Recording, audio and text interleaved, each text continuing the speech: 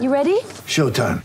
On May 3rd, summer starts with The Fall Guy. Let's do it later. Let's drink a spicy margarita. Make some bad decisions. Yes! Audiences are falling in love with the most entertaining film of the year. Fall Guy. Fall Guy? Fall Guy. That's what the poster said. See Ryan Gosling and Emily Blunt in the movie critics say exists to make you happy. Trying to make it out? Nope. Because I don't either. It's not what I'm into right now. What are you into? Talking. Yeah. The Fall Guy. Only in theaters May 3rd. Rated PG-13. Get ready for the greatest roast of all time. The Roast of Tom Brady. A Netflix live event happening May 5th. Hosted by Kevin Hart. The 7-time world champion gets his cleats held to the fire by famous friends and frenemies on an unforgettable night where everything is fair game. Tune in on May 5th at 5 p.m. Pacific time for the Roast of Tom Brady. Live only on Netflix. When you need mealtime inspiration, it's worth shopping Kroger, where you'll find over 30,000 mouth-watering choices that excite your inner foodie. And no matter what tasty choice you make, you'll enjoy our everyday low prices, plus extra ways to save, like digital coupons worth over $600 each week. You can also save up to $1 off per gallon at the pump with fuel points. More savings and more inspiring flavors make shopping Kroger worth it every time. Kroger, fresh for everyone. Fuel restrictions apply. Hello and welcome to a very special episode 76 of the Brighton Rock podcast, in which Peter and I are rejoined by Andy Bravery. Hello, Andy. Oh, he's on mute, just realised. Hi there. Sorry about that. Yeah, hi there. That's all right, called him out there. Hello also again to Ollie, my Tottenham supporting mate who was on our last episode. He's back with us. He's again looking like he's in the sauna. Hi, Ollie. Hi, Russ. Still on here. And completing the five is our very special guest that we're delighted to have join us for this special podcast. It is South America's English-speaking most prominent, football pundit, journalist, would you say, broadcaster, all sorts, and writer, I think, as well. Mr. Tim Vickery. How are you, Tim?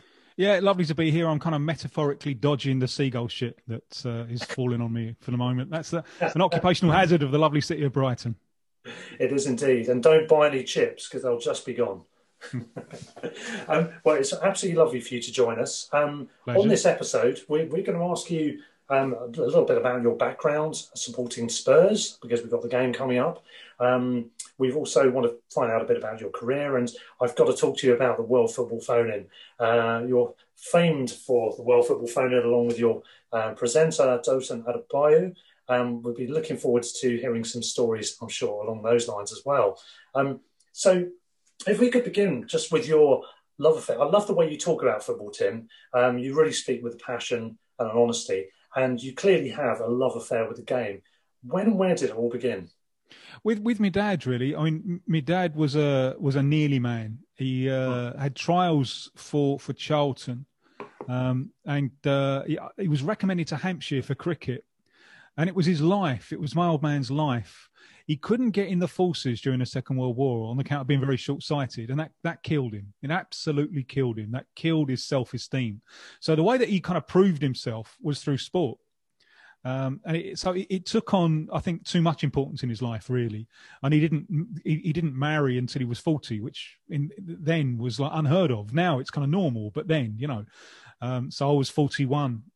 He was 41 when I was born, and like all of my contemporaries' fathers, they're all like 15, 20 years younger. And I, as his first son, I had this almost obligation to fulfill his dreams for him, So he wasn't an academic man anyway. He didn't have a lot of qualifications or anything, but I didn't have any academic pressure.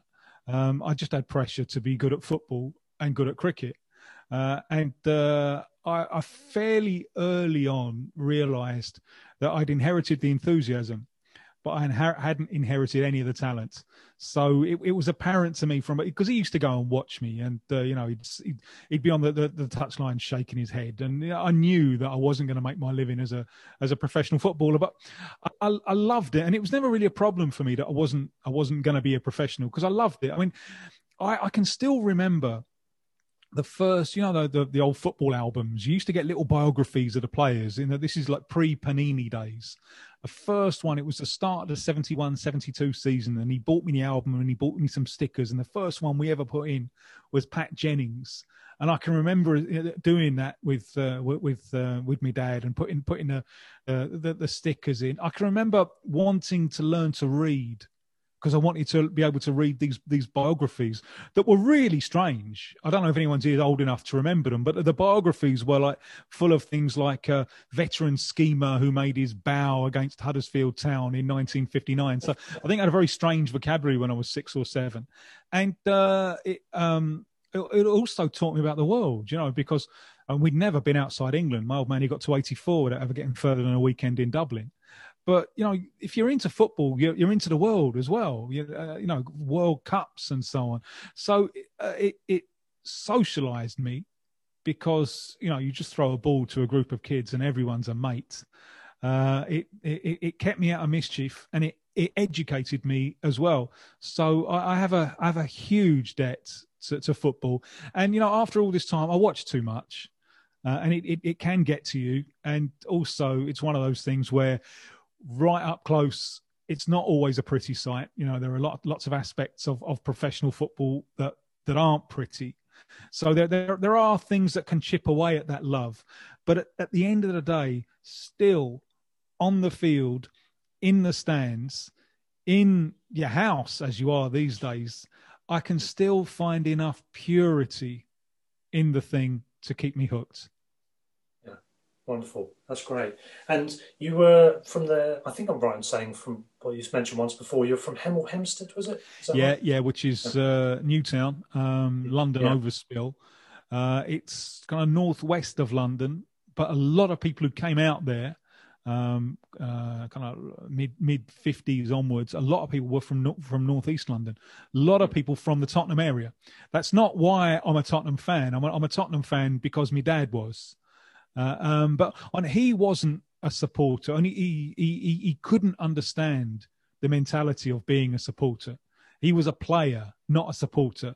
So he could never understand the kind of, the suspension of logic, the complete delirium, the state that the football supporter enters. It's not for nothing that in Italy the supporter is called the tifosi, those who suffer from typhoid.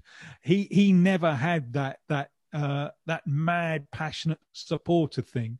He looked at the game as a player and as a lover of the game, and I've inherited some of that. I'm a terrible supporter. I love the game much more than I love any club. Excellent. Well, that's good to hear. I mean, it comes out with everything you say. The passion really just exudes from every orifice, I suppose you could say. It really is. Maybe that's the wrong thing to say. But anyway, you certainly have the passion for it, and I think that makes for excellent radio because it comes across with what you've done in your career. How did you first start to angle towards the career you've got now? I mean, how did you work your way into it, and when did you first know you wanted to work your way into it as well? Oh, by failing at everything else. I left school in 83. There were just no jobs to be found in 83. It was, and even in Hemel, which is relatively prosperous, it was just like a ghost town. I ended up getting a job in a menswear shop, and that went bust. I was going to get a job before in a local paper. That went bust. So I had all the A-levels and stuff. So I'll go to university just to ignore the job market for 3 years. I'd never thought about it before. Never knew anyone who'd been to university. I had a ball. In fact, going to university kind of spoilt me really because it was just too easy. It was just 3 years of fantastic socializing.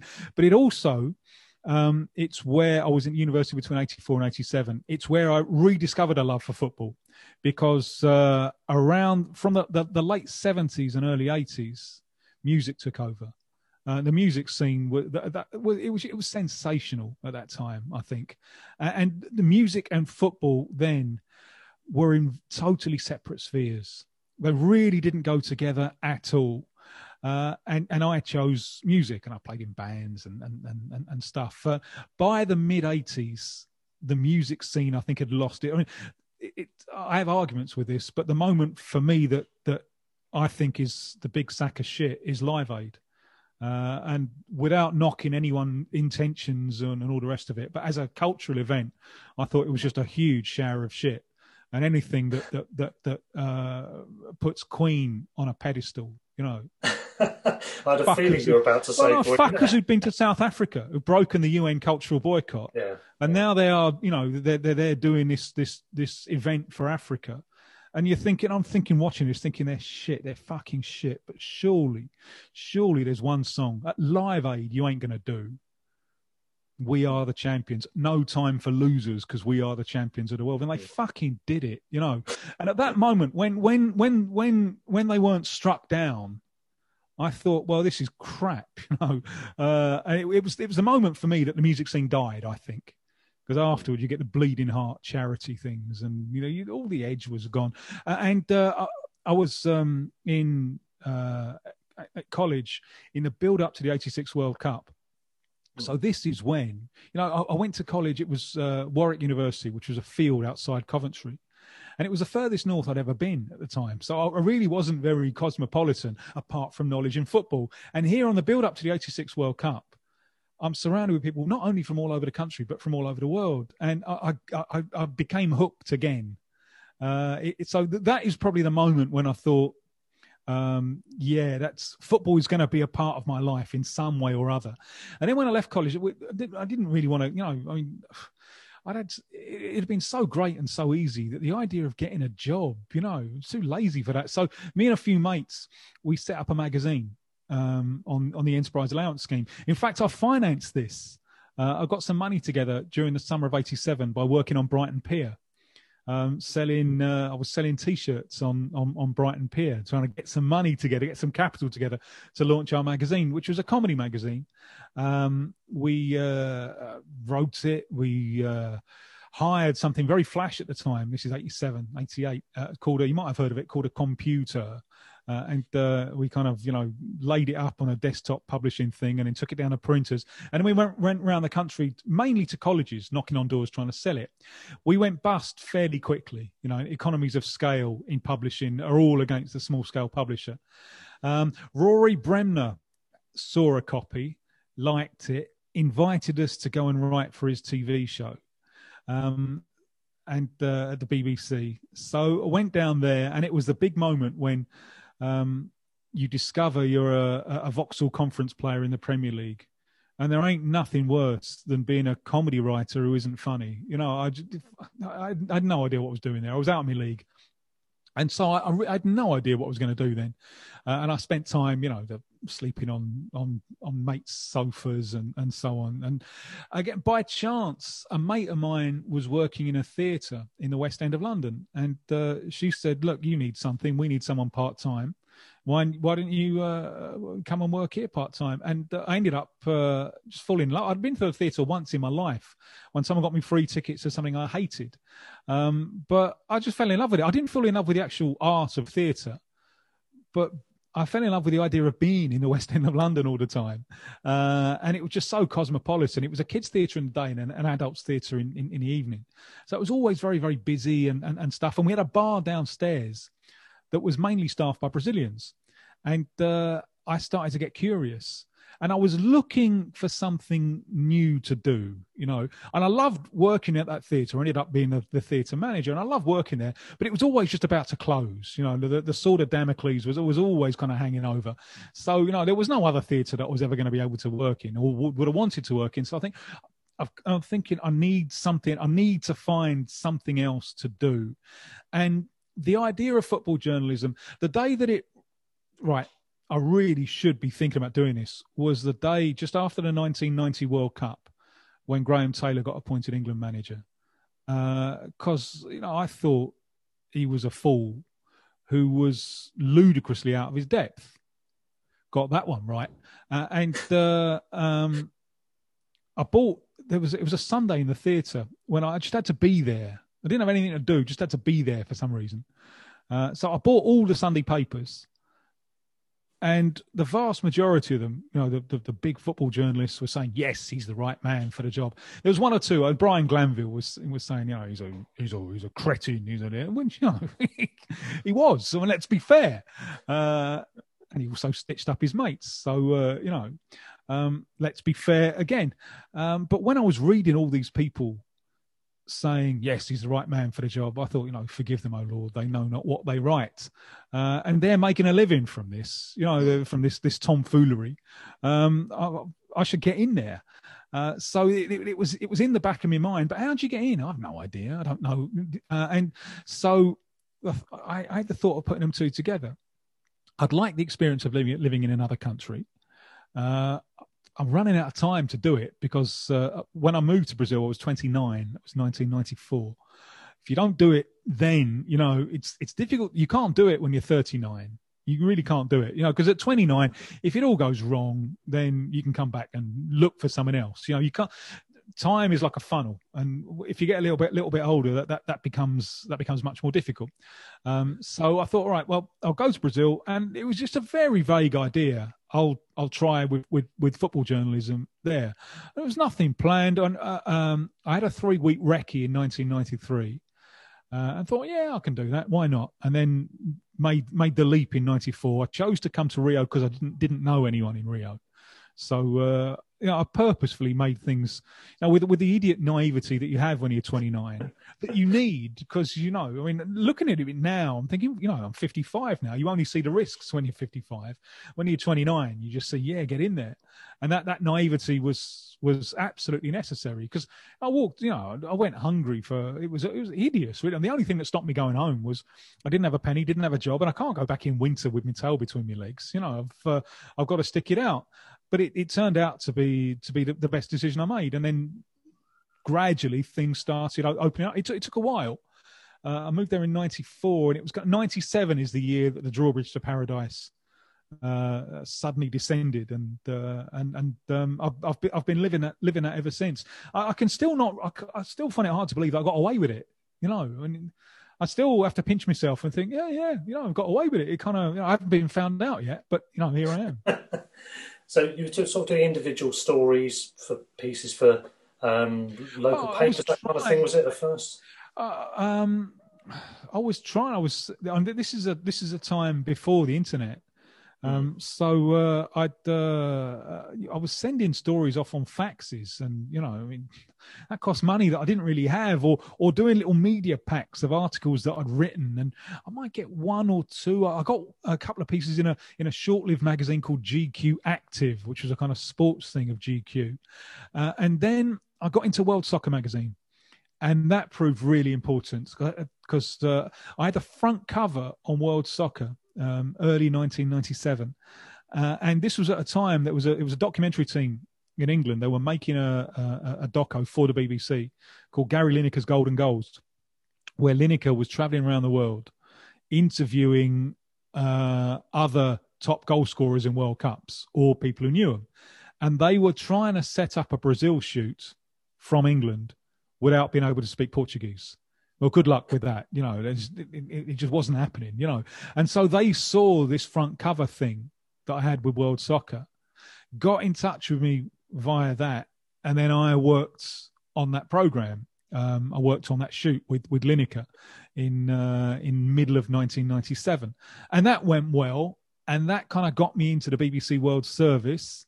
And someone there heard me on the BBC World Service and thought, well, why don't we try this one out for nighttime Radio 5, the Up All Night thing. It had just started, and they needed content. So I did a thing for them. This is December of 97 that I did a roundup for them, thinking, well, that was it.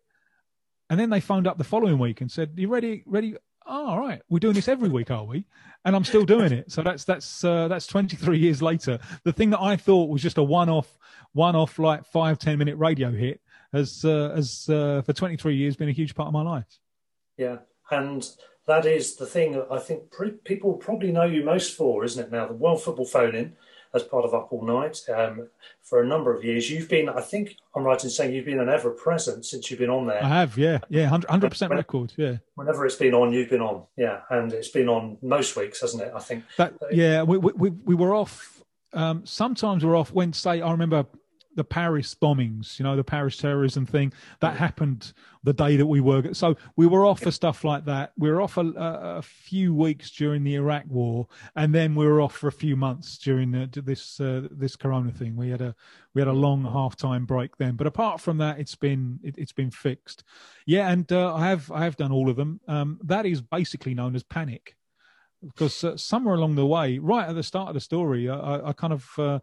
In a fit of stupidity, I kind of gained a family to support, So, and it is. I mean, it's great. I love what I do, but it is the gig economy. It is, there ain't no guarantees there. So, you're motivated by pride in your own work, but also by the fear of it all drying up. Yeah.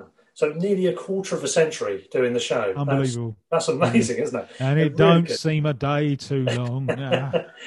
For anyone that's interested and doesn't know, it's traditionally been out on Friday night, Saturday morning. Effectively, I think it was 2 a.m, wasn't it? Normally on Saturdays back in the day, or around that sort of time. But it's now moved in very recent times to Tuesday early hours. When we started, it was Monday. It was Sunday into Monday. And then in about 2004 or something like that, I can't remember when, we moved to Friday, Saturday. So we're going round all the days of the week. If we're here for another 50 years, we might manage to do all 7 of them. Yeah, it's like winning games on days of the week, isn't it? Can you manage to get all 7 into your club's history? Yeah. Well, the World Football Phone-In is presented by Dotun Adebayo. I think it's excellent. He's excellent. It's a really difficult job. I can imagine how difficult. But he's been a stalwart of it. And anyone that does know it will know expressions such as Brazilian shirt names, declaring one's interest. That's a favourite of yours, Tim, isn't it? Robert Lewandowski features on a regular basis due to a certain gentleman. And amongst other things, there's lots of music lyrics thrown in, particularly by your good self. Little subliminal messages, incursions into the conversation. Well, I have to enjoy myself, Exactly. I love all these little things. I love them because it's like the idea of it. I think is we're sitting around a table having a chat, and you can come and sit with us. Come and sit with us and be part of that. And so it's like a gang thing. And there are many things I love about it. I love the warmth. And Dotun's so important for that warmth. He's the greatest warm phone-in host in the history of radio, I think. He's magnificent at generating warmth. But I also love the emotional range. I love the fact that we can go from absolutely stupid to more serious than a World Service thing. And we can, and I love that. And it is something it's a body of work that I've become really proud of. Dotun is actually the 3rd presenter. We've been very lucky with presenters. The first, when it first started in '97, it was a fellow called Richard Dallin, who saw that it was getting a reaction, and he pushed it, and that helped. By the time we were phoning, it was Anita Anand, who a lovely fit, and she just manage that transition, because when it became a phone-in, originally an hour, and I thought there's no way that this is going to work, and she managed that transition really well, and then came in the big man, Uncle D to the world, Dotun. And I was just telling my wife today, who thankfully doesn't speak a lot of English, so she doesn't really understand what we're getting up to. Right in the early stages of me and Dotun, we didn't know each other particularly well, so we're still working on a relationship. And just before he came to me, just before our segment started, before the news, he was doing an item on tattoos, and it closed with the idea that one fella he had a tattoo done on his dick, and during the news, I was thinking, Dotun, please don't come to me on this, because I won't be able to resist it. I can't, I can't resist it apart from temptation.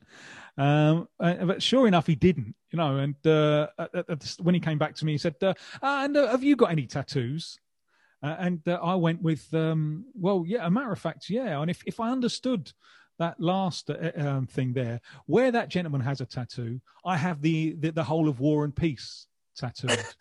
And that was the end of the next 10 minutes, because he's one of the great radio laughers, and he just collapsed. He just collapsed in, and because people don't often talk about having War and Peace tattooed on their appendage on the BBC, but we did, and we got away with it, and that was something that kind of cemented our relationship, I think. Definitely. I think that was a bit of a coup getting that on there, definitely. And one of the other famous features of it is, and I agree with everything you said about Dotted, he's brilliant, he really is. He is a very warm guy. One thing he's not very good at is singing. He's got famously tone-deaf singing style. It really is, the cat runs out when she hears it. Not great, which is ironic, because I think his wife's a singer as well, isn't she? That's right, yes. And in fact, Carol Thompson. If I recall very correctly, famous. If you were around the London area that time, I mean, Lovers Rock is a really significant British West Indian invention, and she was one of the queens of Lovers Rock, and I'm so sorry. It's just like an anthem. I imagine a Dottons had to say "I'm so sorry" to her a fair few times. I thought you were going to say that, yeah. And I mean, you've yourself have had you've been serenaded by her on the airwaves, haven't you? Yes. Tell us about that. I know, but that was nice. Yeah, that was. Once you get to my age, having birthdays is not something to be celebrated anymore. But that was a lovely reason to celebrate having her singing "Happy Birthday" to me. In the Marilyn Monroe style, wasn't it? Indeed, yeah. I felt just like JFK, but the bullet hasn't reached me yet. Not all bad then, not all bad. Excellent. So, I mean, it's a brilliant show. I recommend people listen to that, certainly. Obviously, it's available as podcast as well, as most things are, including this nonsense that we're recording tonight. Well, half of it is nonsense. Your half of it is fantastic, of course. Boys, at this stage, I'll also mention, if you want to throw in any questions, Andy, Peter and Ollie, please do so. But moving on in terms of the show, what do you think are the key moments for you from your memory, going back through the years, past or present, recent or otherwise, that have really stood out, and why? I find that one hard to answer, because it's a little bit like when people ask me about what's your favourite recent game, and my answer is always the next one. What are we going to do next? I very, very rarely listen to it back. So this saddens me sometimes, because writing. Now I'm jealous of musicians more than anyone else, because they can do something 35 years ago and it still touches people today. As journos, we don't have that. We don't have the same emotional force. Obviously, the written word has more permanence, but you can't. There's no way that we can touch people on the level that music does, and radio. Some of it will stick with people. A lot of it is not meant to stick, but it doesn't tend to stick with me. And at the end of the program, I think, yeah, that was a great show, or that wasn't so great. I want to do better next time, but I don't tend to remember much about it. I'm already moving, and also that's true about things that you write as well. On the way that the industry has gone now, you've got to, in order to make a living, you've got to write quite a lot of stuff. I'm very envious of the old guys who used to work on the Sunday newspapers. It's like one piece a week, so that they've got so long to prepare that particular piece. The way that the industry has gone is, very few people have that kind of luxury.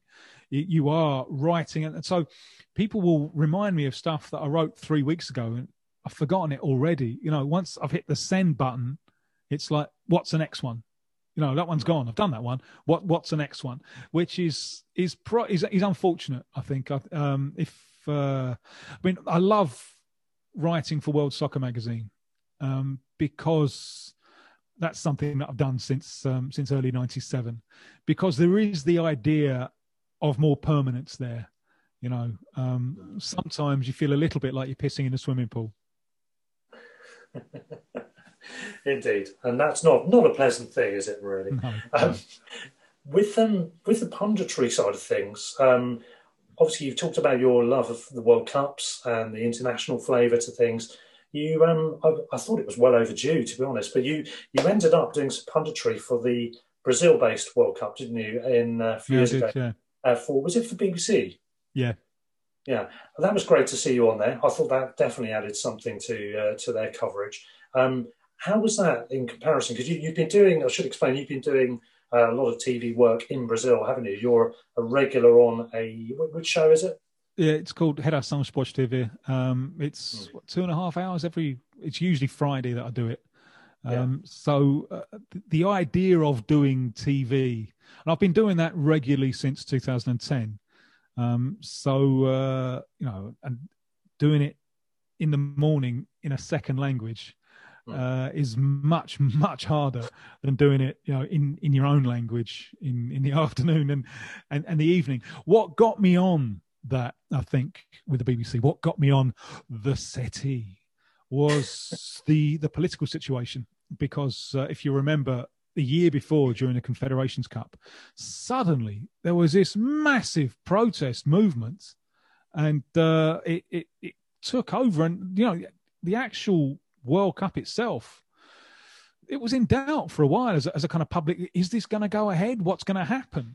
And I think the BBC thought that they needed to bring in someone who could deal with that as well. And that kind of got me on, and it seemed to go very well, and the reaction was very positive, and I enjoyed it.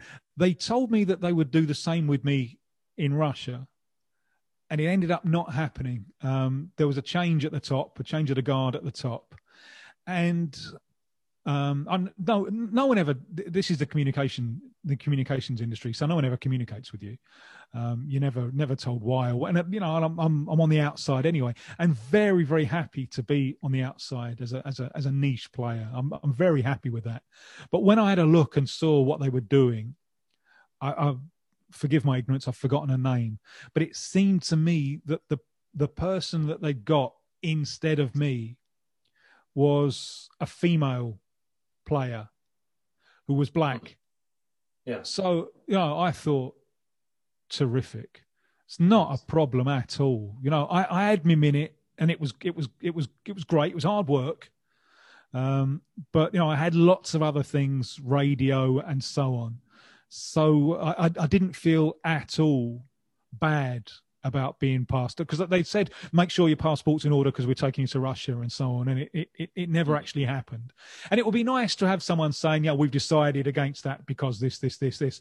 But, you know how the industry works. And it wasn't at all a problem for me, because at least who was on the settee was diversified. I continue with the belief that articulate journos have a part to play, especially when it gets international, because that's where I think we have most to add. Because you have that cultural input as well, yes, on top of the football. Yeah. But the radio had allowed me to do lots of that, and it was great to see a female footballer on there giving her perspective, and added to that a black female player. So no problems at all. I might be wrong, but I think it might be Alex Scott that did that, who's been on Match of the Day over here, Football Focus and various other things quite a bit recently. She's very good, if that is who we were thinking of. There's also, in fact, on the female side of things, there's also Karen Carney, who I think is an excellent pundit. She's really good. She's had a number of games for England through the years, a long career, and her input, the tactical detail she goes into, that you really can only get from an ex-player, is really, really insightful. And I think it's great. It's great to see that diversity. When they're talking about the men's game, they could easily have shirked that, but they haven't done. And I think that's great. So it's good to see. And fair play on that one. In terms of you going back to the show, you were saying about you've had some really interesting moments from the comedic through to the very serious. There's been some very poignant moments. And I think also just cultural history has come gradually through the years, has come out in various forms, hasn't it? There's been a lot of contributors to the show, just ordinary guys or girls phoning up, and they've told a story, and it's really enriched, I think, the show, and certainly the enjoyment of it by all of the listeners on various subjects. It could be a very obscure story, but with a really interesting element to it. And I think for me, that's one of the most enjoyable parts about it. I don't know if you'd agree with that. Yeah, I do. Yeah, exactly. Because that's people coming to the table and contributing. And that's great. I mean, lots of people have got in touch and said that the show has kind of changed their lives in one respect or other, either pushed them in new career directions or got them married, through some kind of connection. And that is just an amazing privilege. That's the bar that you try to aspire to every week. And I get annoyed when I think we fall below that. Yeah. I think the other thing that I really like about, we were saying off air about the Kermode and Mayo film show and you guys on World Football Phone-In. I think there's a lot of similarities for me in that. First of all, they're probably my two favourite podcasts on the respective subjects. But also, I think they've got a few things in common. Firstly, it's generally a two-hander, although the World Football Phone-In usually has a third person on rotation, don't they? But it's kind of like a little bit of an odd couple scenario, I think, in both cases, which is quite fun. Playing off each other. Through the years you've been working together, so you've started to really bounce off each other, and that adds a much more detailed element to it, which is great to see, and it's really good fun to enjoy. So I think that has that in common, and I think you just get a lot of extra quality out of it. The other thing is that what you tend to find is you get a lot of people, and I know you've had this on World Football Phone-In, it's been mentioned directly. People will listen to the show regardless of their interest in the subject. I think it's that's one of the biggest compliments that anyone can pay. That they're not particularly interested in football, but they like the show, and they like it for two reasons. One, it can be the banter, the warmth between us, or the kind of cultural knowledge. Football's never just football, is it? There are so many things around. If it was just football, it would be like numbers. It would be like bingo. But it isn't. There are so many other things, other areas that you can use it as a starting point to go in so many different areas. And thankfully, with the phone-in, we've got time to do some of that. Yeah, the duration helps, doesn't it? You can start to really unravel things. Yeah, it's great to see. In terms of through the years, you've also pointed out a number of talents coming through. And got many wrong. It ain't an exact science, especially if it's me doing it. Well, one you've definitely got right was Lionel Messi, because he's quite good, isn't he? And you flagged him up quite early on. Who's the one you've got most wrong then, do you think? There's a few. I mean, I'm never allowed to forget Raphael Scheidt at Celtic. I will claim that that was the past century. But the name was the clue there, Tim, wasn't it? Indeed, yeah. There's a fella who emerged 2015 and then 2016 in Colombia, a fellow called Marlos Moreno, striker, who he was sensational. And I went big on him at the end of 2015 when he just helped his side in Colombia, Atlético Nacional, win the local championship. And during the first half of 2016, he was unbelievable. And his team won South America's Champions League. And City bought him. And that's more or less the last anyone's ever heard of him. He's been loaned here, he's been loaned there, he's been loaned here in Brazil. He was in Mexico. He hasn't done anything, in 4 years. When he moved to City, he said, I'm going to be Colombia's best ever European export, even better than Asprilla. And I kind of believed it. There are lots of reasons that things can go wrong. And it seems to have gone wrong for me more with Colombians than anyone else. You've always got to remember there is a human being in there, and there are so many factors that can influence performance and influence confidence. But over in recent times, that's the one that I looked for 6 months or so to have got wonderfully right, and in the end, I got wrong. Yeah, and he moved to City with Gabriel Jesus, didn't he? I think, is that right? Yeah. So I remember you mentioned them both at the same time as well, and then they signed both of them. And at the time. At the time, Marlos Moreno had done more than Gabriel Jesus. Yeah. Wow. Well, steering things round to the Albion a little bit now. One Colombian, you've just mentioned Colombia. We've got, of course, Jose Izquierdo, on our books. I mean, he's had a different problem. He's had injuries. That's been a great shame for him, because I felt he was a bit inconsistent at first, but you could see a quality player there, and he's got into his stride, and then he's got injury after injury. He is actually just back from injury now. He's been playing for the 23s, and hopefully he'll be back in soon. What's your take on him? I mean, I don't know how much you've had a chance to see him, obviously, through the years, but do you reckon that he's got the potential to really shine in the Premier League if he can avoid injuries in the future? I have to say, when you brought up his name, I thought, oh yeah, I'd forgotten all about him. I'd even forgotten about his existence, which is a lamentable lapse. I didn't see a great deal of him on the way up, because he made his name much more in Europe than in South America. So he was one of those who, when he first got called up for the Colombian national team, a lot of fans in Colombia saying, who's that? Who's that then? And so having to learn about him through watching him play for Colombia and then in the Premier League. I've never seen anything in him that makes me think he's going to be a world beater, but I think he's got enough. He's got a little cannon there in that foot of his, isn't he? And he's got enough pace, and he's a little bull as well. He's got enough strength. I certainly think he can be useful, but I wouldn't be picking him in any World 11.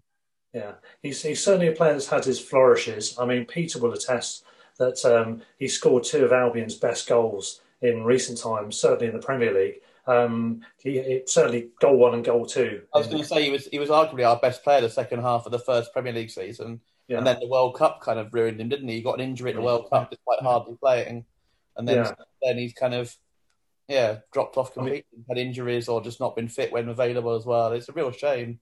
He scored 2 goals of absolute magnificence. One of them was a brilliant team goal. Screamers? One of them was the first one I was going to mention, away at Stoke, which is always a pleasure to score there, especially the type of goal it was, and was straight out of Barcelona, top of their game, passing that move. Wasn't there? It's like incredible. Him and March, and then him and Stevens, and then a nice finish. It was so quick, and then boom, straight in the goal. It was a brilliant team goal, best team goal I think the Albion have ever scored, possibly. And the other one was a screamer. Yeah, I forget who it was against, actually, Peter. West Ham. Home to West Ham. Yeah. He scored a bit of a screamer away there, but then Hart probably should have stopped it. And then he scored an absolute screamer, where one of those where it curls so far outside the post that the keeper has no chance, because it suddenly curls back in again. So he's a cracking player with potential to step on. One player who's come into us more recently, and I know you'll know a lot more about, is, of course, Alexis Mac Allister, that famous Scottish guy who isn't Scottish, or is he? Well, I think it's Irish originally. Oh, is it Irish? Right. I think so. Yeah, and I remember his dad was an international player, left back, who little redhead, and he looked like a kind of Gaelic kind of figure. Very, very nearly went to the 1994 World Cup. And he has sown his seed, because there are 3 of them. They're all 3 McAllister brothers who are all playing for Argentinos Juniors. And of the 3, in fact, they had a team, McAllister United. There were so many of them that they got a team. Alexis was clearly the best of the 3. He's just been left out of Argentina's squad for next month's World Cup qualifiers, a preliminary list of 35, and he didn't even get in the list of 35, and that was a surprise to me. Start of the year, we had the under-23 championships, the Olympic qualifiers, and he was the best thing in it. Yeah. And they do give a lot of credence to the 23s, don't they, as well? The 23, that was the 23s were coming back for the first time in years, but under 20s are really important.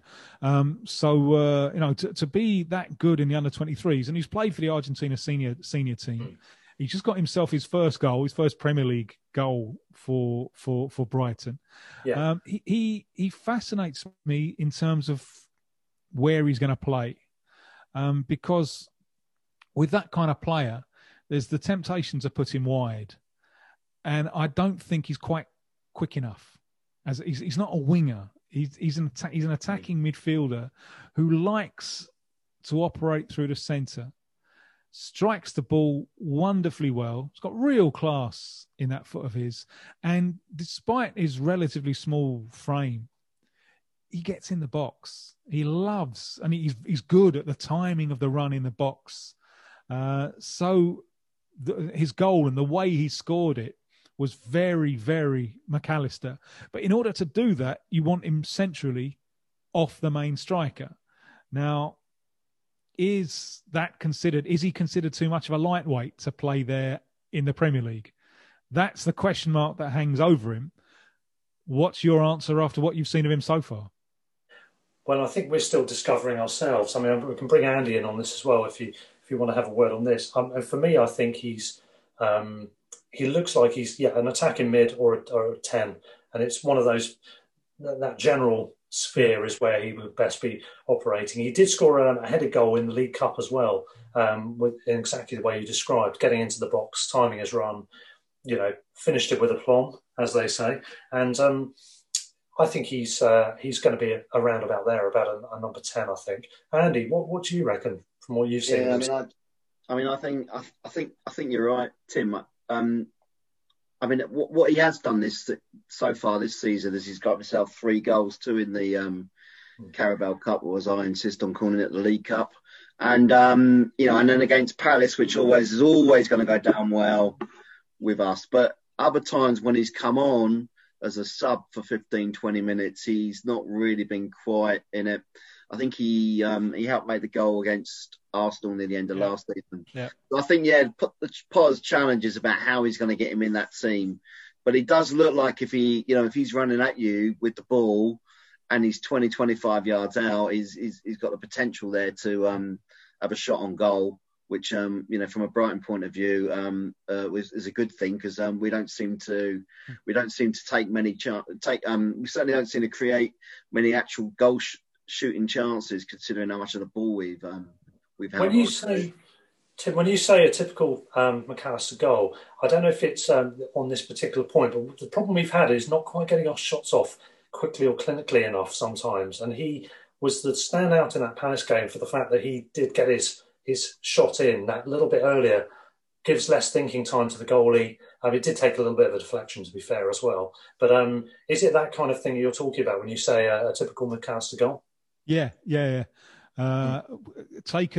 Struck well, taken quickly, quick speed of thinking, speed of technical execution. Which is a big thing for you, isn't it? You mentioned quite a few times that's the element of football. Yes, yeah.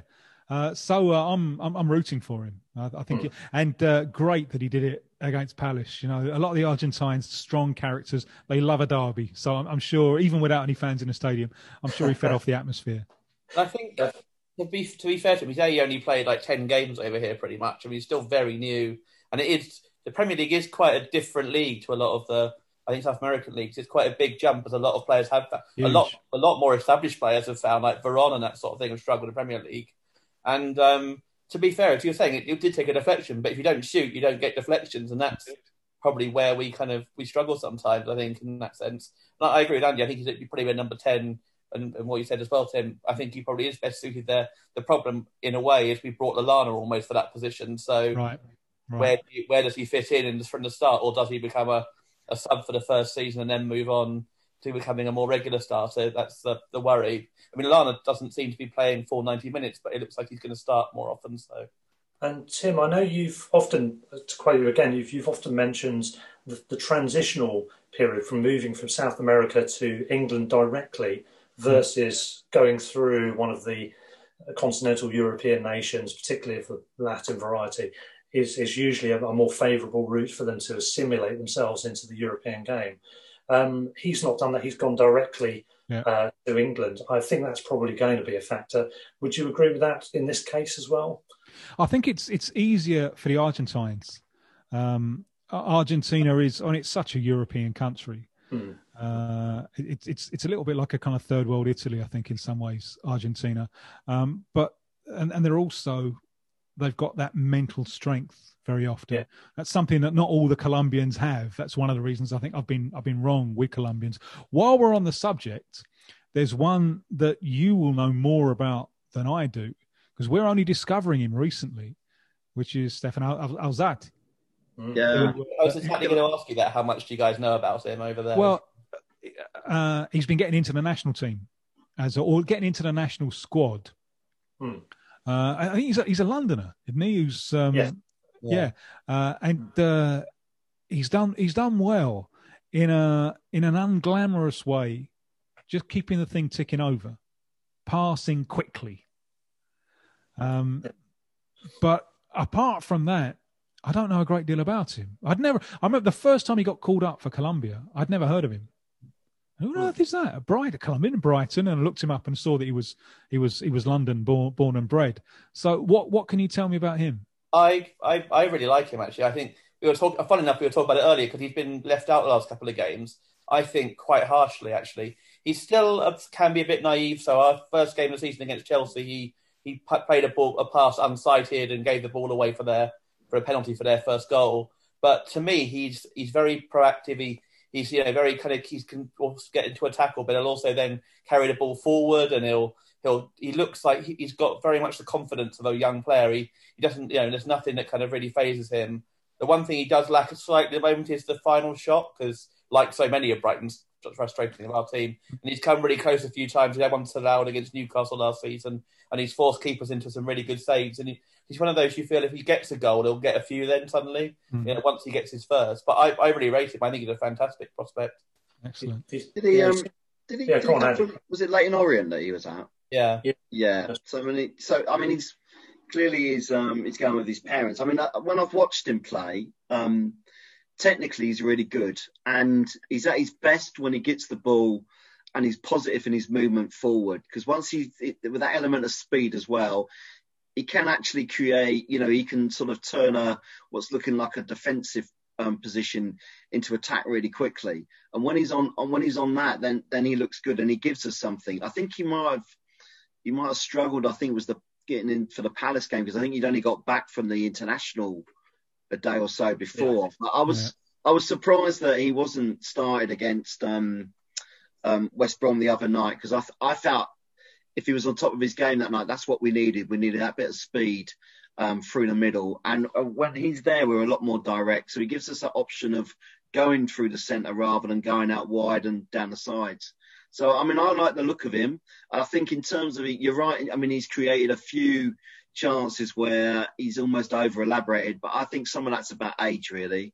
I think, I think going forward, he could become a real player for us. Yeah. He seems an intelligent lad. I think he's got a good head on young shoulders there. He looks like he's going to be quite versatile, but in a good way, not in a jack of all trades, master of none sense. I think in a better way than that. I think he's improving all the time. And I think because of where we are in the league at the moment, hopefully he can flourish and improve from playing against obviously fantastic players week in, week out. And he's maybe 2 or 3 really good young midfielders as well, isn't it? We've got a guy like Bissouma, who is starting after a couple of seasons at the club to really find his form, and it's one of the first names on the team sheet now, and a young Irish player called Jason Malumbi, who looks really good prospect as well. So there's a few of them in the middle of the park. Ironically, you're saying about you didn't really know him a year ago, or not less than a year ago. We didn't really know him a year ago either. He'd been swindled on loan and come back through injury, and kind of we knew of his existence, but he wasn't regarded as being anywhere near the first team. And then Potter kind of saw him in pre-season, I think, and said, well, actually, no, he's not going out on loan. He's going to stick around and we're going to give him a game. And he played a lot more games last season than any of us would have thought even then, to be honest. Yeah, I mean, it would have been questionable if Chris Hughton'd still been in charge. I'm not sure he would have been given a chance. I think he would have gone out on loan again. So I think that's definitely something that Potter has brought to the to the squad. His willingness to try some of these youngsters and see something in them, and I think definitely Alzate's been a beneficiary of that. Well, the last year and a half, we've gone from the oldest team pretty much in the league to the youngest, haven't we? So it does show you kind of the difference. Yeah, and Albion have got a very distinct, deliberate policy to bring in quite a large number of players to filter into the under-23s and below. We're pretty much doing a mini Chelsea. We're loaning out tons of people I think we've got something stupid like 15, 16 out already on loan at the moment, with more probably to come. And we're recruiting from all over the place. I think we're probably escalating that because of the potential changes with the economic situation and Brexit and various other things. But yeah, I mean, Alzate do you say, how do you pronounce it, Tim? Is it Alzate, do you say? I would say Alzate. Alzate, yeah. He essentially was just one of a number of names that just came in. we'd not heard of him, of course, because he was young, and he went out on loan in the lower leagues, and some of those work, some of those don't, some of those work later down the line. So the fact that he just emerged from just a group of names into this figure that's done so well, particularly to get into the first team so quickly, has been brilliant. So he's a good prospect, and we're looking forward to seeing how he develops, certainly. On that theme, I've got to ask you as well, in your capacity, would you say there's anybody out there that stands out as a good prospect and a realistic prospect for a club like Albion to sign from the South American region at the moment? I'm reluctant to buy them. And if first of all, I never knew that you lot called yourself Albion. I've learned that tonight. I just thought you called yourself Brighton. When the first time at Albion, I thought West Brom. What's going on here? So I've learned something. The other point is I do think it's and the gap gets wider every year. The gap between club football here and club football there. Some can bridge it, but it's always going to be a gamble. And in order for a club like Albion to afford someone who is going to be really, really good, they're probably going to be young. And the danger there is they get loaned out, as was the case with Marlos Moreno. And that can be a disaster because think of it from through the eyes of the young man. Maybe he's 18, 19. He's already a big star in South America because he's playing for his club side. And then he goes to a club like Albion and they loan him out somewhere that have no interest in him. They've got no long-term stake in him. So from being the pampered wonder kid star, he's just another member of the squad. And a lot of the South Americans don't react very well to that. They love to be made to feel important. So it is difficult. So I think a club of your stature is best off, I call it secondary scouting, looking at South Americans who've already come to Portugal or something, and because that process of adaptation for some of them is so difficult. So if they've already lived out the country, it means you do have to pay more for them, but I think it's much less of a gamble. And on the subject of Argentinian players, of course, Spurs very famously had a pair of players in the air. It was into the 70s and then the 80s, wasn't it? In Ozzy Ardiles and Ricardo Villa, I think is the correct pronunciation. Yeah, well done. Everyone gets that wrong here, don't they? They do, yeah. The first time I played, when I was over here, this is 94, 95, I played against a team from Argentina. And when they found out that I was a Tottenham supporter, one of them said, Ardiles, Ricardo Villa. What's that? And that's how I learned. It's not Ricky Villa. Is he going to go all the way? That's how I learned. And of course, we had Leonardo Ojoa as well, who yes, with us quite recently. Which English pundits, the English media seem to learn that one. They seem to be cool, but because a lot of them, Caballero, for example, the goalkeeper, a lot of them they can't do it. But with Ochoa, for some reason, he obviously persuaded people really well that he obviously insisted. My name is. He's not the real Slim Shady. He is Ochoa.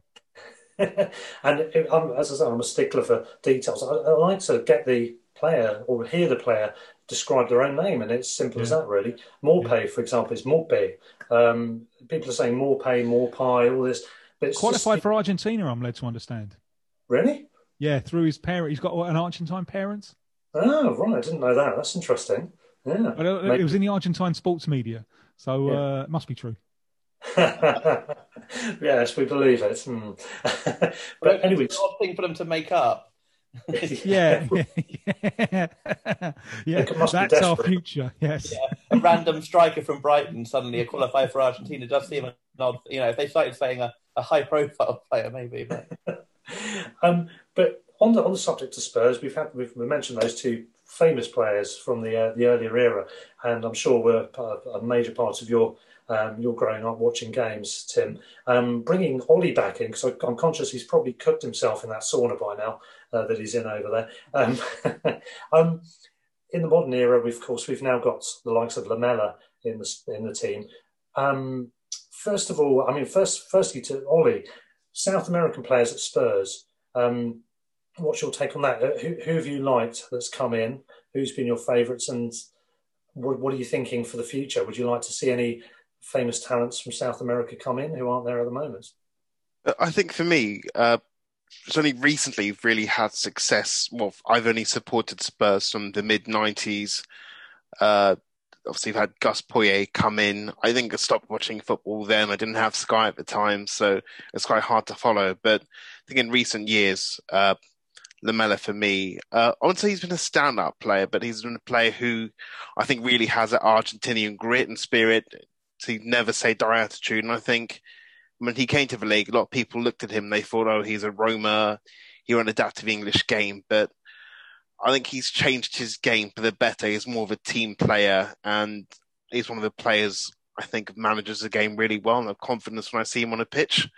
And same with Lo Celso as well. I think he is a top quality player. And Tim, just like to ask you, if you've seen him and how far do you think he can take his game? Because I think there's a great player in there. He reminds me of Modric, and I want to know what sort of levels you believe he can reach. I'm a huge fan. I saw a lot of him when he was first playing for Rosario Central, and I just fell in love with him. Lo Celso, as he always was in Argentina. You never know what they're going to do with the Italian. Oh yeah, I thought so. Yeah. There are so many Italians. Pochettino, isn't it? Yeah, exactly. I think he has referred to himself since as Lo Celso, but I think that's trying to make it easier for people because he was in Spain earlier. Well, I doubt people would have done the Italian thing. But anyway, in Argentina, it was always Lo Celso.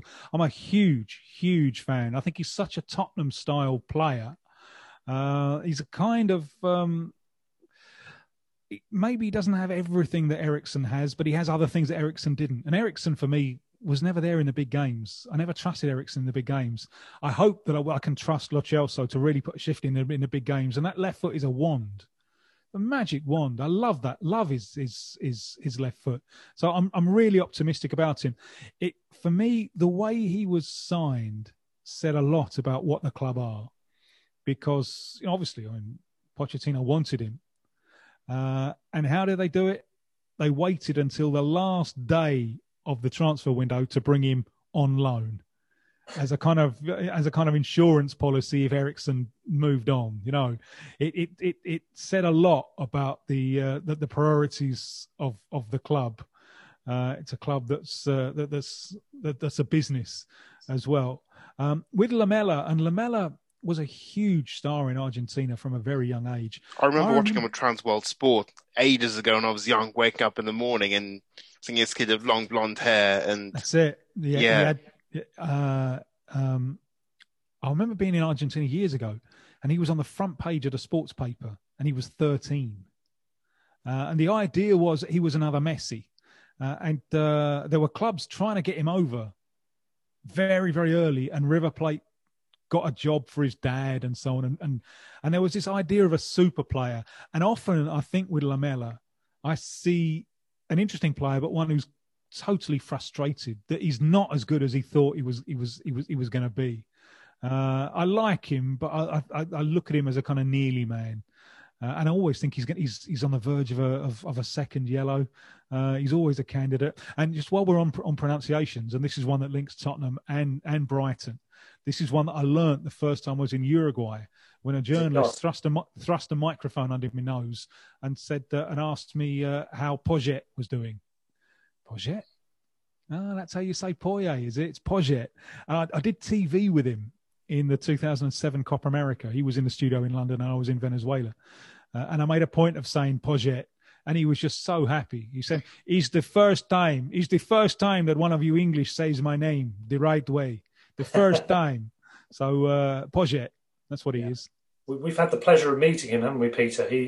We should explain, actually, Tim, we're committee members for Seagulls Over London, a supporters group of Albion fans in London, who are our sponsors as well, we should mention. But we actually had the pleasure of his company when we were a smaller scale operation. So if you imagine a typical English pub, it's actually Harvey's owned, which is the local Sussex brewery. I think it's the only pub, or one of the only pubs, owned by Harvey's in London, and we used to meet there. It's in London Bridge, called the Royal Oak, I think.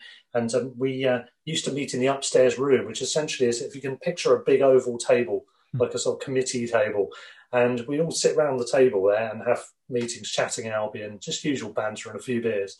And imagine into that scene, we have one of our regular guests comes in, and it's Mr. Poget, and he's sitting there upstairs in a pub with about 30, 35 of us, just chatting football for about 2.5 hours. Fantastic. Absolutely magnificent. And he was so engaging. He's a very lovable, charismatic. Well, or did I make that up? Sorry, Peter? Did Rico come with him, or was that a different time? Or Rico? No, I don't think he was. No. I mean, Tim, you could see where he gets his nickname Radio from, though. I mean, yes. And from a journalist point of view, it must have been a godsend, because he just loves talking, doesn't he? He just doesn't shut up. Yeah. Sometimes he was as the coach, he could be a little bit irritating, because sometimes you just thought he was getting involved in stuff that you didn't, as a fan, you didn't really want him to get involved in, and I think he kind of always, at that point, I think saw us as a stepping stone to somewhere else. But he did say that an awful lot, didn't he, on the media? I think that's one of the things. Yeah, but he certainly Chelsea and transformed. Sort of thing. And I get that Brighton at that time weren't the most, the perfect match for someone of big ambitions. Yeah. Maybe don't be quite so open about it. Yeah, but he certainly transformed the way that we played. And we haven't, from that point of view, I think we've only got better over time in that sense. One of the things I was thinking while you were talking about maybe some players you haven't quite got right and that sort of thing, it must be really difficult being in touch with football in so many different countries across a massive continent, because I've only got 10. I've only got 10 countries. That's quite a lot, though. Most journalists over here only have one really they focus on a lot of the time, or but there are like pan-European journalists or pan-African journalists or pan-CONCACAF, and they've all got more countries than I have. And the main thing that I focus on is the Champions League over here, the Libertadores, and World Cup qualifying, obviously, because firstly, it's the best World Cup qualifying tournament in the world. It's brilliant. South American World Cup qualifiers, they're fantastic. They all play each other, don't they? In South America. It's like a big group of 10, and there's no such thing as an easy away game. So it's really, really competitive. And there are kind of three things that give you most media interest. One is national teams, especially Brazil and Argentina. Two is young players on the way up. Who's going to be the next Messi and so on. Three is like the silly exotic things that happen, like games where everyone gets sent off, and the English media can say, look at those mental South Americans. So they're the big stories that tend to sell. But day in, day out, what I'm doing more than anything else is watching games in the Champions League, the Libertadores. It is tough sometimes because I'm jealous of journos who work in top level European football, because the standard of what they're seeing is just so much better than the standard of what I'm seeing, and I feel very much that I'm on the periphery, and you didn't feel that 30 or 25 years ago. You didn't feel that you were on the periphery. Now I really feel that we're on the periphery. Is that even with the later stages then, the really big games, the quarterfinals, semi-finals sort of thing? Is that still? Well, yeah, I mean, there are still teams that, and even in the final, the teams that in Europe they really wouldn't be very good. The gap has really opened up, and not only in terms of the quality of players, but also in terms of the quality of ideas. Because top class European football, the exchange of ideas that's going on it's so dynamic. Brighton is obviously an example. You're talking about Poget implanting a model of play, and you've built on that. For those of us who remember English football as it was in the 80s, it's a different sport, isn't it? The pitches are so much better, the players are so much fitter and better because they're coming from all over the world. I am jealous in that sense of those who are watching top level European football. And what I've got, I think, is a kind of cultural context. Because when you think of like Uruguay, what do you think of? What else is there to think of apart from football? Maybe Frei Bentos or something, but that's it. So that American derbies are so big in a way. That's kind of like the rivalries are huge, aren't they, over there? Yeah. And I actually don't like it. I don't like. There's not a lot of derbies that I like. I mean, it's a side of football. I don't like it when it's too much hate involved. I don't like it. I like being mates with the fans of the teams that you just played, and the whole hate thing. Stand up if you hate Arsenal. I don't hate anyone really. I haven't, I mean, that depresses me. Some of the emotions that football brings to the surface. Some of them are really healthy, and Lord knows we need it. In this individualized, atomized society, the collective catharsis of football is increasingly important, and it is a great way to make friends. So if you weigh up the good side and the bad side, the good side is much, much better than the bad. But there are negative emotions of hatred that I could do without. Yeah, the most I think beneficial and enjoyable thing for me for football, it's certainly not the football being an Albion fan usually, although we're playing quite well at the moment, but it's generally the social side of it, and that's of course the thing that's greatly being missed at the moment with football being behind closed doors for a lot of us, and that's a great shame. But I agree with you, Tim. It's great to be in a pub chatting to the fans of the other club. I remember going to Newcastle a couple of seasons ago and had an absolutely fantastic evening in a crowded pub after the game. We'd won the match 1-0. Chatting to the Geordies and just, random strangers in the pub in any normal circumstances, particularly if you're in the south of England as opposed to the north, you wouldn't normally get into a conversation. As you know, it's friendlier in the north in some respects. And it's just great to have a chat at a pub with these random strangers and they want to find out a little bit about the club. And I've always enjoyed that aspect of it. And with regard to the Palace rivalry, I mean, it does get spicy on match days and I do get into an animated pantomime state about things. But ultimately, in the cold light of day, chatting, Palace fans are irritatingly nice, usually, the ones I've met. And it's really hard to hate them when I like that. Well, they have a Palace on, certainly the last time I was there, there was an eagle flying, pre-match, yes. There was an eagle flying from one end of the pitch to the other. Do you lot have a seagull doing the same thing? Yeah, I think... they're not trained. I think the eagle at Selhurst died. She died about a few months ago, I think. Is that right? There was a big thing about that, actually. So they use it to keep the other birds off the stadium seats and doing their own style of decoration, etc. But I like those traditions. I mean, that goes for, I think, is it Benfica and somebody else do it, I think, as well. A couple of other clubs, the Eagles. But I think we did have some kind of bird of prey doing a similar job at the Amex, if I'm not mistaken, guys. I don't know if you remember that. Yeah, it's ironic to keep the seagulls away, ironically, wasn't it? Or... yeah. I don't know also if you know, Tim, we used to be called the Dolphins before the Seagulls. Yeah, on Palace, whenever the Eagles, they were the Glaziers. It was Malcolm Allison who rebranded them as the Eagles. Yeah, and we're known as the Seagulls off the back of the nickname Eagles as well, because it was in a pub. Somebody apparently gave a riposte to Palace fans singing at us. We sang back Seagulls, which of course is a more impositional, almost same sound, more impositional with the S at the beginning. That's where that comes from, apparently. Wow. There you go. So you've got that and the Albion as the two bits to take away from tonight, whatever else happens. Going back to Spurs a bit, growing up, who were your idols? Because for me, I remember seeing Spurs in the early days. My first game was 79, so I'm technically a glory hunter, first 4 years, top division. And Spurs were one of the first teams I saw play.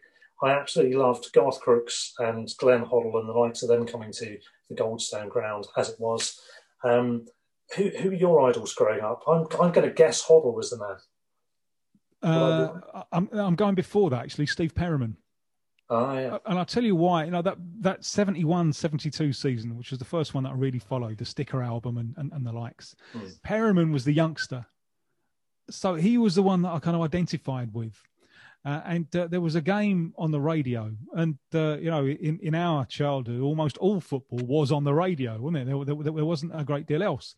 But it was the semi-final of, I think it was the first edition of the UEFA Cup.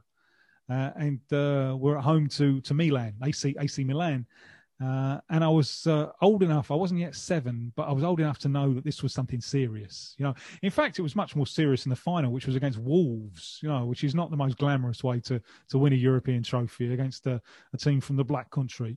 But so the semi-final was the real one, and home to AC Milan, and Perryman scored both goals, and he didn't get a lot of goals. He ended up kind of sacrificing. He was a kind of child prodigy who ended up kind of sacrificing himself for the side and doing more defensive duties. In the end, he became a right back, a sweeper, and a right back. But there were real hopes of him as a kind of all-round midfielder. And that night is a big night in his career because we won and he scored both of the goals. So I had an instant identification with Steve Perryman. Gil Zine with his Martin Peters, because I could kind of vicariously live the 1966 World Cup through the fact that in the early 70s Tottenham had Martin Peters. Yeah, and I'll probably ask at this point, Ollie, as well to you. Obviously, different era in terms of who would have been the idols, but who was who's your main man? For me, I'd have to say, first person I really wanted to be when I was in the playground playing football was Darren Anderton. I always fancied myself as a winger, and just the way he played, and I think just his head, I thought his head looked cool as well. I was like, yeah, he's a great player. And I think him and Sheringham for me, and Klinsmann as well. That's when I first really started following football. Cried when we lost to Everton in the FA Cup final, or semi-final, sorry. But I think in more recent years, it's been Ledley King. I think one club man. He was immense and probably could have gone to the top of the game if it weren't for injuries. So I'd say definitely Ledley for me. So my years of supporting Spurs. Yeah, he's an immense player, wasn't he, Ledley King? I've really rated him, and such a shame for the injuries. Yeah, but that does explain why you nearly scored a wonder goal for our Sunday League team that time, the winger thing. Tim, Ollie had this, he's super sub. He came on and I think you... I played left fullback, yeah. I usually play fullback, yeah. You disarmed them, you got them off guard and then just skimmied past a couple of them and almost curled it in from an impossible angle. I would have loved that to have gone in. It would have been one of my favourite goals ever. Should have done like Anderton and crossed it. Definitely. Most of our Sunday team follow Anderson's other traits. They're usually injured all the time, but never mind. Anyway, so on the Spurs subject, I mean, going back to Tim, so in the current era, obviously living in Brazil, you're not getting a chance to see much firsthand nowadays. I guess you're catching a fair few games through TV. What's your take on the current era, the current manager, and have you been to the stadium as well? The new stadium? I haven't. No, I only had one opportunity. It was just over a year ago when my wife, she runs half marathons. So I brought her over and she did a half marathon in the London parks, which was a kind of dream for her. And it was her last Saturday and we had Watford at home. And, I thought I can't do it to her. It's a cold day at the end of October. I can't take her to Watford at home. I've got to do something, so I haven't seen the new stadium. I'm very interested in Ollie's take on this because I'm still a kind of widow of Pochettino. It's hard for me to get used to the idea of Mourinho. I really respect Mourinho, really respect him. But, things are going so much better than expected, especially after that, the opening day against Everton when, Christ, they were shit. You're thinking, this is so depressing. And there was one towards the end of last season, which wasn't very long ago. Was it 0-0 at Bournemouth or somewhere like that, where, they hardly crossed the halfway line. You're thinking, for fuck's sake. I don't mind losing. I don't mind, but I'm a Tottenham fan. It's got to be a glorious defeat. Completely, yeah. Yeah. So, Jose's pragmatism. So even though things seem to be going extremely well, I feel a distance. I don't feel the proximity to the side that I had when it was Pochettino's side. How do you feel about it, Ol? Well, for me, I think with Pochettino, I think there was an awful amount of emotional energy spent with being yearly men, say the Champions League final, the Leicester season, the Chelsea season. I think that took away a lot of his love and passion for the game out of it, and I feel probably for the best for him and for us that we parted ways. I was devastated when he left as a big fan. I just loved his personality around the club. Hadn't really felt about that way as a manager as I did for Martin Jol, but I think we had relative success with Poch. But what I think my sort of views of him, I think he was very decisive in signing players. Understand he passed on quite a few players that we maybe should have signed, and say also in-game decisions as well. I believe I can't really remember him sort of changing a game. But for me, I think Mourinho's come in and he's been very pragmatic with his signings, brought in Carlos Vinicius on loan. And I think it's one of those where it could be a success, it couldn't. And we've also got in Højbjerg, I think has done really well for us. But he's been decisive and he's signed these players. Whereas in past seasons, I think Poch would have looked at him and thought, oh, no, would they really improve us? I think that's a difference there for us. He's been decisive. He's made changes. I think the squad was still needed to freshen up. And if Pochettino hadn't done that, then who knows where we would be now. Well, that Vinicius and Højbjerg, that sounds like a gladiator and a Scandinavian beer. I'm loving it. It's great. They've got a good team there. I think they can move on. Harry Redknapp thinks that you guys can win the title.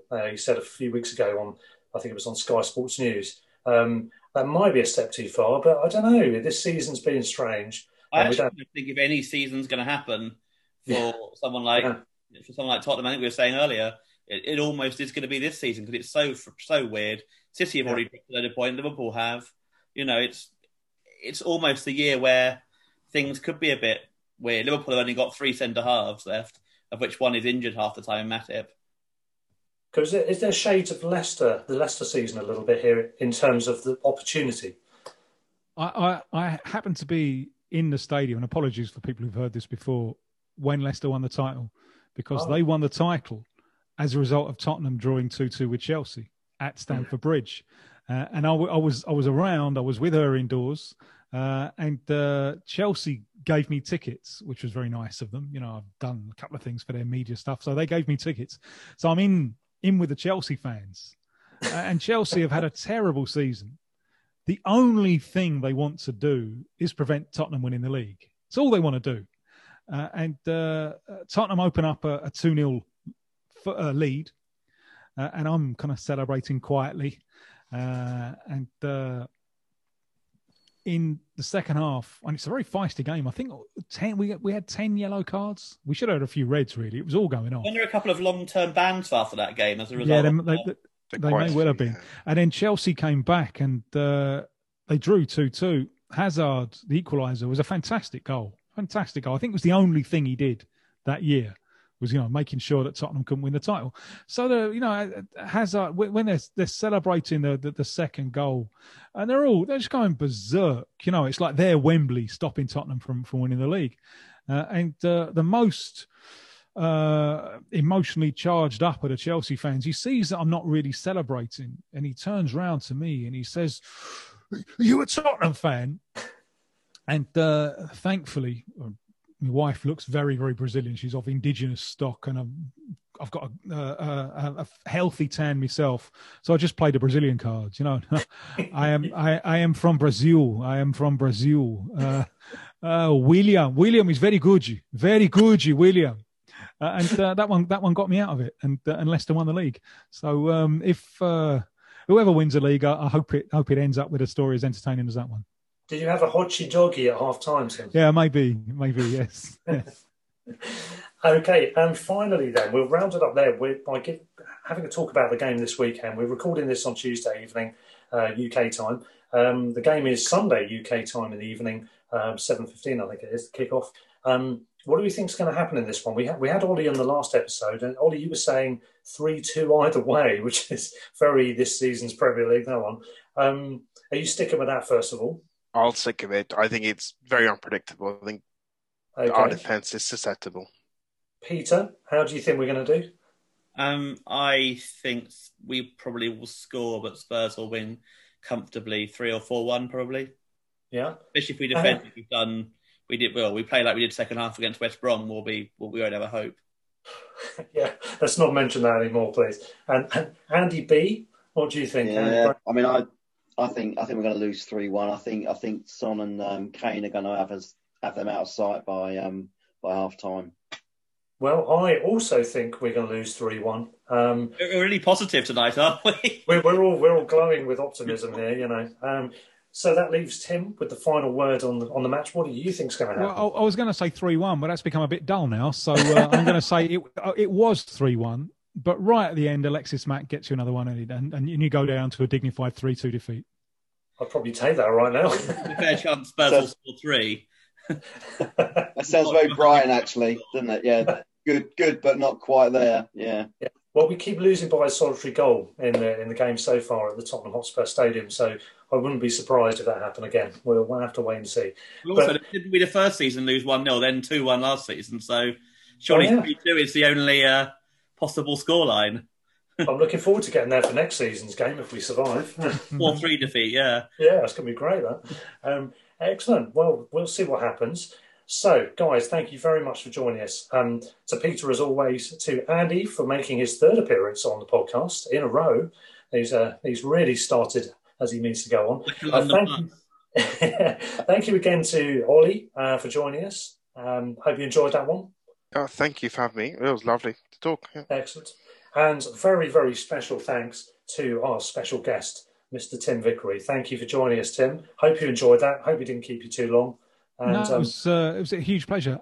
It wasn't quite as much of as a pleasure as I've got this memory of Brighton. I got a mate who's obsessed with boxing, and right at the early days, he picked out Chris Eubank as one to watch. Oh yes, and we both went down. It must be early, maybe spring of 1990. He still was a little bit under the radar screen. And it was an Argentine he was fighting at Brighton Centre, Brighton Centre with Eubank. And we went down to the fight. And I've just got this idyllic memory of it's spring, early evening, and you get off the train station and the view down is just so beautiful. When you've been through the hard winter, and that view, it was like the Yellow Brick Road, watching the view down to the coast, and then we went in and watched Eubank win a fairly dull fight. The fight doesn't live in the memory, but the walk down was like, wow, winter's over, summer's here, it's to be enjoyed, and what a place to enjoy it, Brighton. Fantastic. I think those are great words to finish on. Glad you enjoyed your time down there. Maybe we'll see you down there again in the future. Who knows? I would love to. I love the place. I've got a mate who lives down there, and he's from the north originally, and he the first night he was there, he went to a karaoke. I think it might be our karaoke on the pier, and there was this old guy who kept on doing "Back to the Beat with the Renegade Masters, power to the people, back to the..." And this old guy doing that, the fella running the karaoke was saying, we can't get him off. And my mate there was thinking, this is a place I want to live, where there's old people singing "Back to the Beat with the Renegade Masters, power to the people." And he's still there now, and that must be 25 years now. It's certainly an eclectic place to be, I have to say. Anyway, thank you very much, guys. It's been a pleasure. Let's see what happens at the weekends. I still think it's going to be 3-1, but we'll see. In the meantime, thanks again to Tim, to Ollie, to Peter, and to Andy. I have been Russell Guyver, I still am, and thank you, guys. So, Peter, over to you to see us out with the usual signature. Stand or fall. Up the Albion. Cheers, guys.